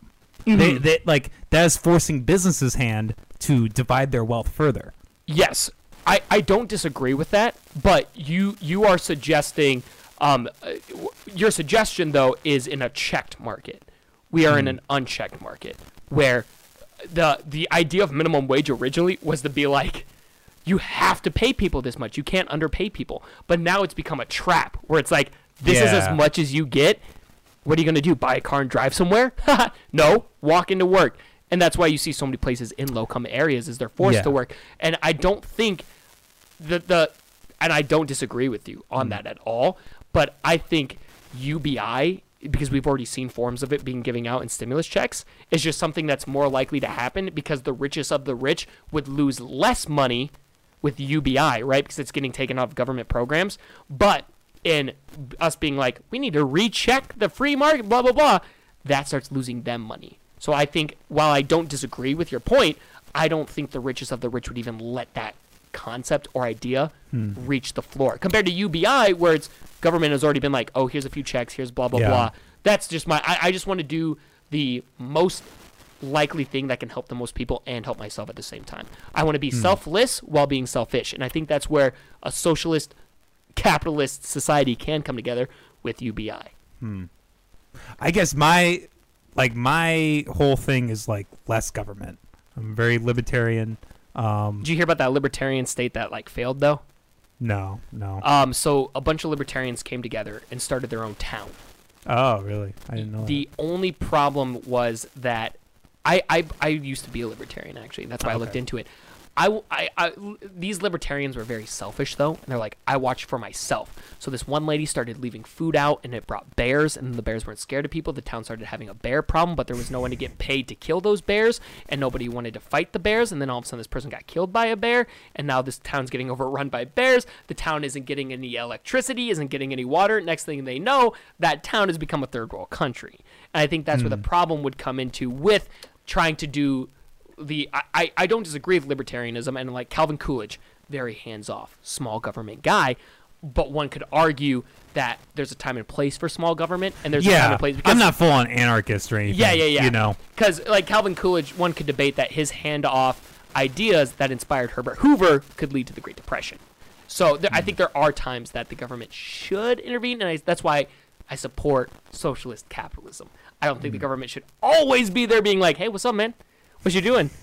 You good? You good? Yeah. I just think from time to time they come and knock on their door and they're like, "Hey man, I'm checking up on you. You doing all right?" And you're like, "Yeah, I think my life's on track." They're like, "Cool." It's not them coming to your door every day and they're like, "Hey, what you doing, man? You spending money? You spending my money? What are you doing?" You know what I mean? So I think there should be a check and balance, because I think America has the opportunity. I think America's great right now, but I do think America has the opportunity to be the greatest, and to be the greatest, there has to be this great balance of. It's yin and yang, man. It's the government helping us, but also letting us have our freedom, right? Because everyone needs help, right? You don't just wake up one day and you're like, I'm good all on my own. Everyone needs help, right? Starting a YouTube channel, you need word of mouth. That's like people helping you, right? So it's something where I just believe that the government should help a little bit, but also give us our space and create this perfect yin and yang, and that's why I support Andrew Yang. No, and you know, I actually do like Andrew Yang. I would vote for him, definitely. I think he's a smart individual. He has the good. This is gonna sound terrible, but he has the good qualities of Trump. Like, he's a businessman. He's independent. You know, well, I just don't think Trump. I don't think Trump cared as much about people as he portrayed himself. No, definitely not. And that's where he is definitely a whole lot better than him in that. That's what I like about Yang, is Yang seems like he genuinely cared. Like, I went and on my Instagram, I got pictures of him with him because I got to meet with him, and he was so genuine when I met him, and I read his book, and he just seems like such a great. It made me really be like, I'm gonna go for up to bat for this guy. I've never supported a politician ever. I've never said who I voted for ever. Only candidate I've ever been like, is there's two people, Ulysses S. Grant and Andrew Yang. So let me ask you this: do you think they'll ever let him? Do you think they'll ever let him be president? If he wins mayor of New York City, I think that's going to open the doors for him. Damn. But he has to win mayor of New York City first. He needs to prove himself electable, and then the DNC will give him a chance. He didn't have enough experience, and the DNC is corrupt as hell, so they weren't even going to let him have a chance. They tried to shut him down, but the internet actually helped him become what he is. And I think if he wins the mayor of New York City and proves himself electable and proves himself to be, because Bernie Sanders is considered too far left. I think Andrew Yang, because already he's being considered the bipartisan candidate, which is crazy because he has very left-leaning views, UBI, left-leaning. But since Donald Trump, under Trump's presidency, we got 2 checks from the government, so many people are becoming open to UBI. I'm very excited for the future of him if he can win New York City. I want to vote bathroom break here really quick, but I do want to ask you one question before that. Talking about all this, all these problems. How do you what do you think are the steps for us to get out of it, in your opinion? Like, how do you think we can solve this mess with the government, and we're talking about inequality and income and all that? What are your theories? Anarchy. We burn everything to the ground. No, that was a joke. Oh my god. You wouldn't be the first person that's come in and said that. You just cut it there. End it there. There's no editing. It's just I'll talk about it after the bathroom break, but that'd be so funny if you just anarchy. Done. Thank you for coming, Jake Truemper. We can talk about it after the bathroom break. Oh, okay. On a little rant. All right, cool. We'll be right back then. All right, we are back. Real quick. So we were talking about your solution. Yes. Your solution and everything. Jake Truemper has the answer, the meaning to life. No. Can I tell you something like low key? Sure. I kind of want to be president someday. Yep. Damn. Vote Jake Truemper for president. I gotta wait till the that name starts being. Dude, it never will. You're fucked. You're fucked, man. Yeah, no, my whole thing was gonna be like, I didn't go to college, and because my first job was working in a factory, so I was like connect with the common man kind of thing. But, that's a good move. Yeah. But if right now, I'm not educated enough on it to be like, here is the exact solution. But Nobody. The key is listening to what the people are saying, observing what the people are doing, and then drawing your correlation and result. And mine would be, you said a lot of people go and just say anarchy. It's the only way. Burn it down. Why do people feel so trapped that they have to burn it all down? Because they feel disenfranchised. Yes, unlistened to, distraught, put down. There's no chance for them. They're not going to make it. They're just going to live it day to day, right? Yep. There's nothing there for them. But then you also see, like with Wall Street, all those people came together, and by the end of it, it wasn't about the money. It was about sending a message to hedge funds. Yeah. And you saw a bunch of people come together. So we're hearing people say that they feel like they can't do anything. And we're seeing people do something when they're given the chance to do it. You know what I mean? So I think try to make a claim of being like, well, Americans and people these days are just lazy, is wrong. And I think what we really need to do is, the reason I support UBI is, I know some people's argument will be it doesn't give someone an incentive. Once you start giving someone free money, they're not going to want to do anything, right? But my thing is COVID's destroyed small business. COVID has opened the gates that we have to close. Has opened the gates to online shopping, multi-billion-dollar companies that are only on the internet. No one wants to go anywhere. No one wants to do anything. We're going to see places like, I drove past Adventureland coming up here. That's an awesome theme park. I would hate to see it get closed. But it's not like it offers the most, right? Like, it's like, I'm not going to be like, yeah, Adventureland, I could go there every day. I'm going to go there once over the summer. But, because it's also kind of expensive. But if we start giving people that $1,000 a month, that incentive, I make enough money. I'm doing fine. My dream is to open up a mini golf course someday. I'm not going to open up a mini golf course while no one has any money to spend there. So I'm going to lose my investment. But with that extra $12,000, I can invest in opening up a mini golf course. People can invest little bits of, throw pennies and dollars at me to go in there because they've got that extra money. I think and people are losing their small businesses because of lack of money. I think the only way is for the government to intervene now and start giving out UBI to help small businesses. The mom and pop shop, it's tragic. You hear about it, it's like a few $1,000s would have saved them if they could have just kept their head above water, but they couldn't pay off the bills they owed. But those bills aren't $1 million. Like, I feel like so many people are like, they went under because they were like tens of thousands of dollars in debt. It's like, no, it's those little stuff that gets them, that tricks you up. So that $1,000 a month could genuinely help people. And then once they start saving up, other people can open up their businesses. We start seeing new ideas flourish because, like, people want to do stuff. They can start going to amusement parks with their family. And I genuinely think that the way we get it back on track is putting money, not a large ass amount. I think it's the legalization of marijuana.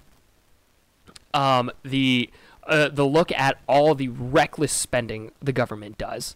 All of the just useless money we throw into stuff. Military, and I think all that. I genuinely think we need to send it's like sending an accountant to go to someone who's awful at spending money, right? We need to do something with that. We need to identify that, like, money's just getting thrown to the wind with some stuff. And not even the military. Like, you just look into stuff that's just like, what?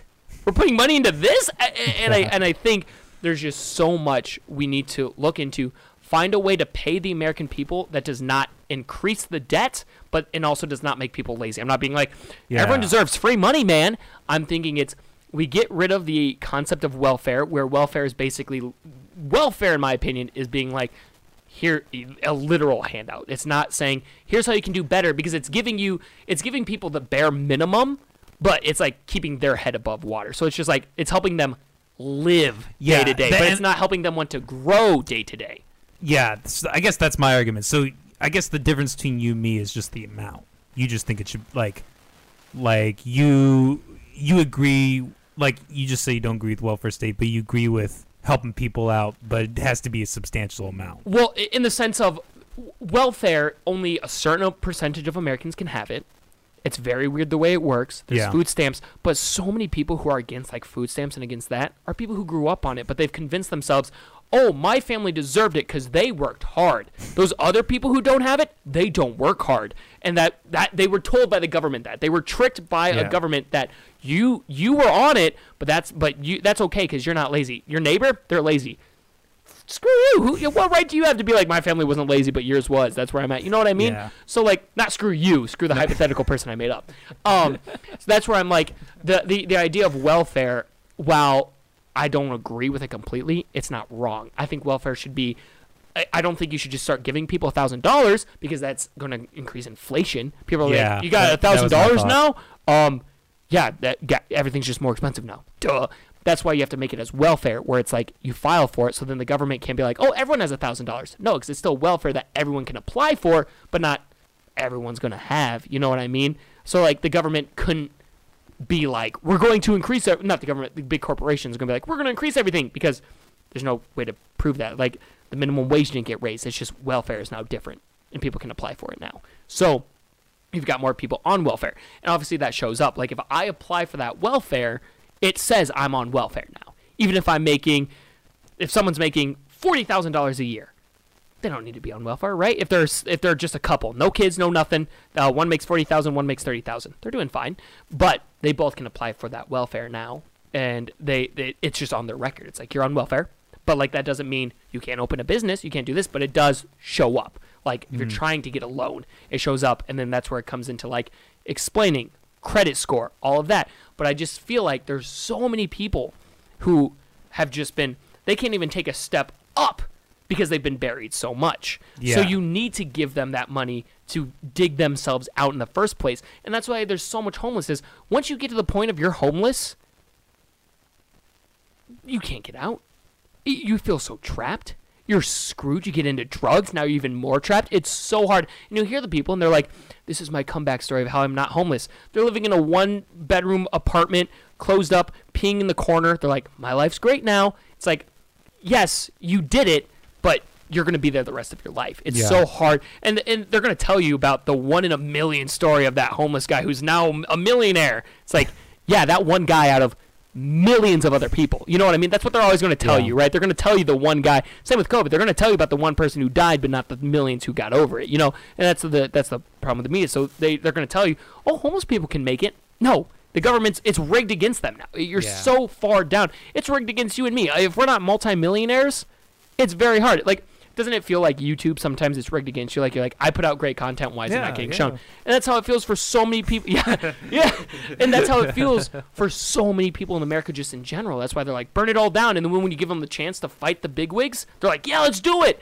They want to. And that's why I believe in UBI. And I think $1,000 is that perfect number. That's not too little, because if you're just like, hey, here's $500, they're like, cool, that pays some of my rent, compared to the 1,000 where they're like, oh, cool, I can put 500 into this and save 500, or even if they can just save 100. What is it? It's just like 60% of Americans couldn't even cover a $500 surprise fee right now. That's insane. That's so dangerous. And those people who can't do that, they've convinced themselves, they're like, oh, I'm doing fine. At least I'm not that guy. It's like, you're doing fine, but it's like Monopoly. What happens when all of a sudden something breaks down, bro? What happens when you draw that bad card? you're wrecked. You're in debt and credit. Now your credit score is bad. Oh, congrats, you can't get that house in 3 years. But we convince ourselves we're doing fine. I'm doing just fine enough, and I want to keep telling myself I'm doing fine. So that homeless guy does not deserve $1,000. It's like you'd be doing better. You getting that extra money is making you do better too. And that's why I support UBI, and I think that's a great starting point. UBI will help reinvigorate small towns, small businesses, small everything. Because small towns, everything's moving out of there. Small towns are just becoming empty, right? Really? I think the opposite with COVID.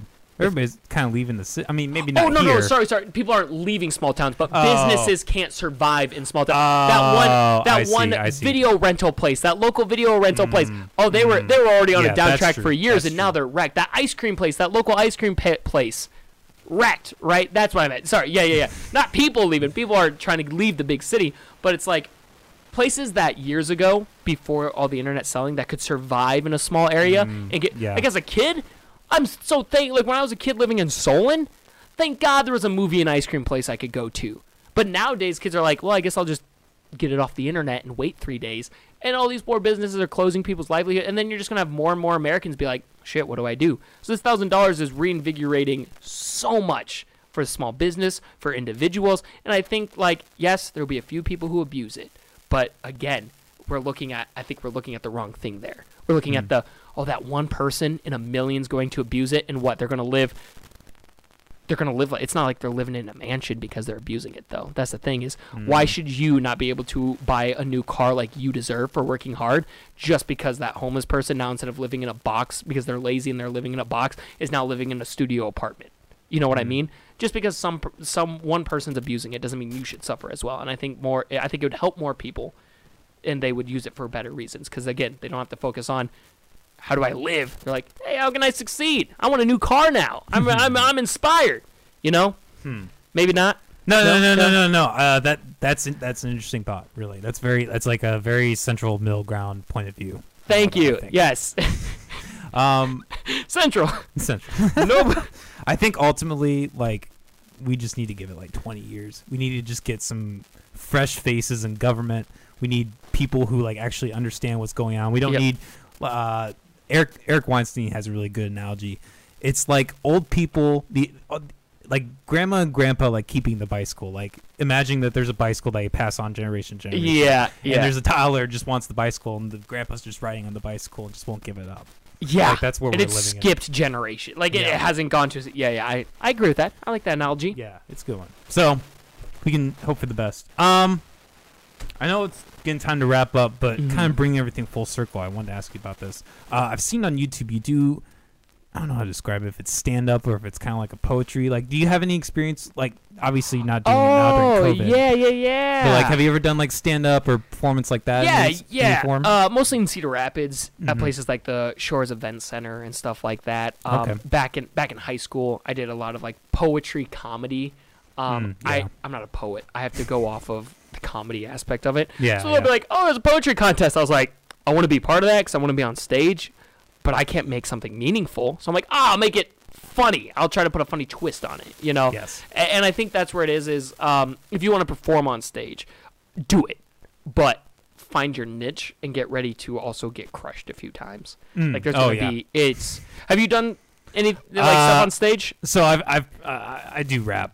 I've done that. Yes. I've done that one time. I do kind of want to perform maybe this summer, but it kind of just depends on what's going on. And, you know, I have a lot of anxiety about A, performing, and B, just, I don't really know if that's something I really like to focus on, the music. I kind of really like doing this a lot more. Yeah. So we'll see. But basically, like, I was in band and stuff in high school, so I've had a little bit of experience. Actually, the Rose Bowl, I marched in the Rose Bowl one time in California. Yep, for That's the marching awesome. band. Yeah, you want to hear something awful though? Yeah. I left my mouthpiece. I played the tuba and left my mouthpiece in the case. So for the entire 5.5 miles, and so I went to MOC Floyd Valley in Northwest Iowa, and they're the Dutch. So they have these wooden shoes they have to march in. You had to wear like 3 pairs of socks just to survive in these wooden shoes, like inside out wooden shoes. I had to march 5.5 miles in those things in California, and I didn't get to play a single note. I just held the tuba whole time. It was awful.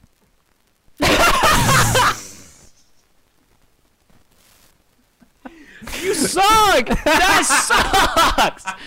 Dude, how could you forget the mouthpiece? Oh my god! I was so rushed in the moment. I was like, You dummy! Oh my god!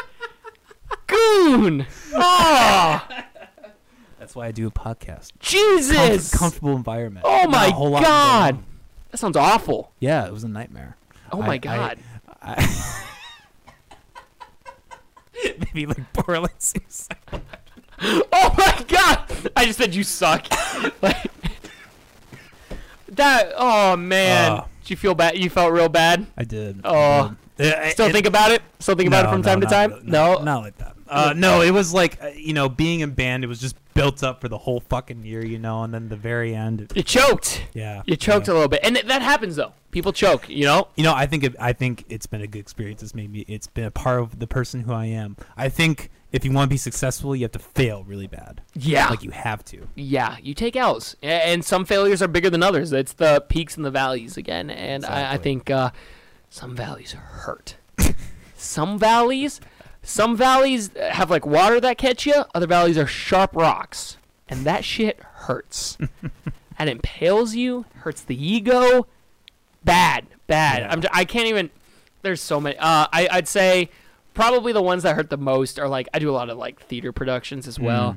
I did one where it was like the one time I got to sing. Right. I was like, yeah, I'm gonna kill this shit. Right. I forgot my mic. It's a theater. A theater. Every single person. You could be a lead or you could be the smallest character. If you're on stage, you're mic'd so everyone can hear you. Yeah. I go out there, and I can't remember the thing, and I go, oh, fuck. Like, in my head, I'm just like, oh, shit. Everyone else is mic. The person before me, you hear them clear as day. So it's like, blah, blah, blah, blah, blah, blah, blah, and then it's me. And everyone's like, is his mic okay? And oh my god! And there's a joke in theater, like every single mistake that happens gets written down for the thing. I was like, oh shit, that's getting put in the notes. And it was just the work, and it hurts so bad because there's people there, they're watching you, maybe families there. Embarrassing. It hurts, man. It hurts. Yeah. You got to take the L's with stride though, and make you a better person. Yeah, exactly. And don't forget your mouthpiece next time, man. All right. Jesus Christ. I don't play any instruments anymore that require mouthpiece. Was it about traumatizing? Yeah, You're like, I'm done. I'm never done. doing this again. Are you serious? Well, no. I mean, I play a little bit guitar. That was always my main Okay. That was always my main thing. But Could be a little Dutch guy playing a guitar though. I wasn't gonna cut it. I'm not Dutch. I'm Irish. I was an invader. I have no Dutch in me. There's not a single. Well, the shoes. The shoes. The shoes, yeah. The shoe is Dutch. I think it's a good place to wrap it up. With the Dutch and the With Irish. the Dutch and the Irish. Jake Trumper, it's been a hell of a time. I feel like we got a little too deep into politics there, but hey, what are you gonna do? It's a podcast. Yeah, and you are on the McAllister Hours podcast. Yeah, you're gonna get like one of 6 things. I feel like it's either gonna get political. Yeah, it's gonna get like homicidal. I heard you talk about that one time. You think about killing people when you're on drugs. So you might get into drugs. You might get somebody. There's a lot that could happen. I'm glad we went down the route of me not getting killed, though. So yeah. Glad we got political. Could have been way worse. That's a good thought, I guess. All right. Next week we're gonna have VD80 on. He's a local musician. He just got a rehab, so I'm gonna. That's so good for him. Yeah, so I'm gonna talk to him about that. That's so exciting! Wow, I'm gonna watch that one. I don't watch the other one; they're all bad. But that one, I'm gonna watch. I'm gonna watch that one. Jake Trumper. He has the Jink podcast. If y'all are on TikTok, find him on TikTok. He might have made me reconsider and start doing some TikTok Get a stuff. TikTok. We'll see. Molly got so fucking excited seeing me do that. No, but here, let me rephrase that before we end here. It's not going to be on my phone. It's going to be on yours.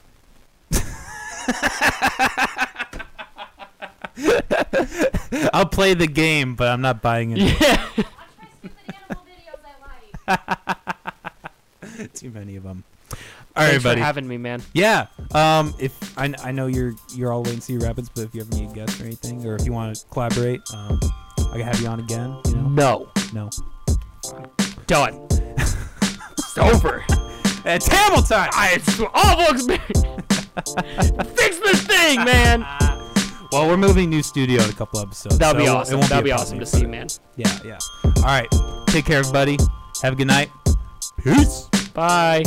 Thank you, everybody, for tuning into today's episode with Jake Trumper. Hell of a time, as always. I wish him well on his endeavors, and I hope he continues his success on TikTok, the internet, and yeah, all that. Stay tuned. Next week, we're going to be live once again with BD80. We're going to talk about his music. He just recently got a rehab, so I'm probably going to pry him about that. And yeah, after that, I guess this is a good time to announce. After that, we will have one more episode, and then we are going to be taking a month off from the podcast. We're going to be relocating to a brand new studio. It's going to look fine. We're going to take a month to get all the final touches, bells and whistles on the podcast to make it all that much better for you guys. So thank you all who've been listening. Those of you who might be tuning in for the first time with this audience that Jake has possibly brought on, I hope you all decide to come back. We have a variety of really interesting guests, and we're doing a lot of special things here. All right, everybody. Peace out. Have a good night.